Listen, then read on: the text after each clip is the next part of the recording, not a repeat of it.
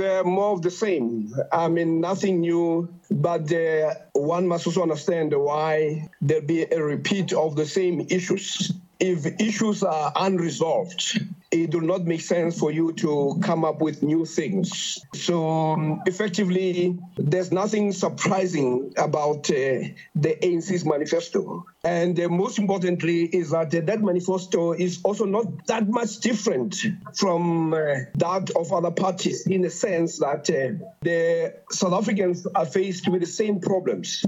So I did not find anything, nor did I expect anything new from the ANC manifesto.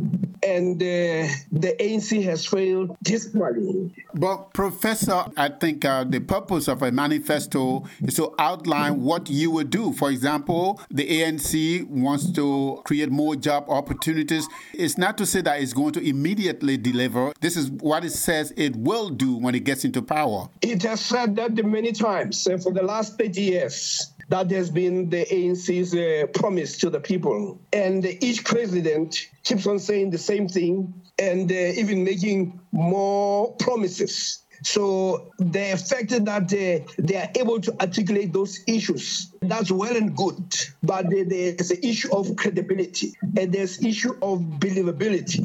So what you find in South Africa today, that's why you have a mushrooming of parties, is mainly to say we no longer have faith in the current political arrangement.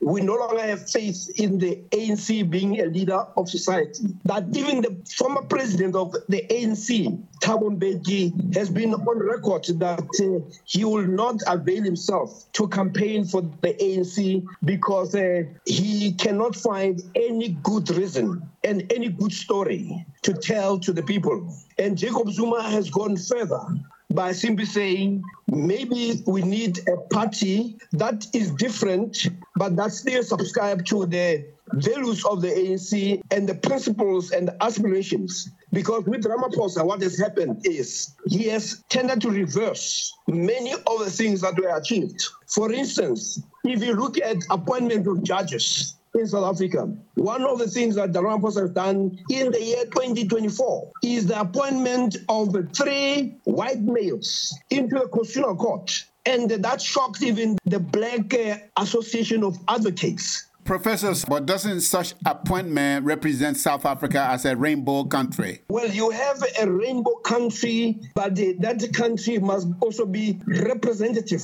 You cannot have a situation where the Africans still occupy 5% of the land.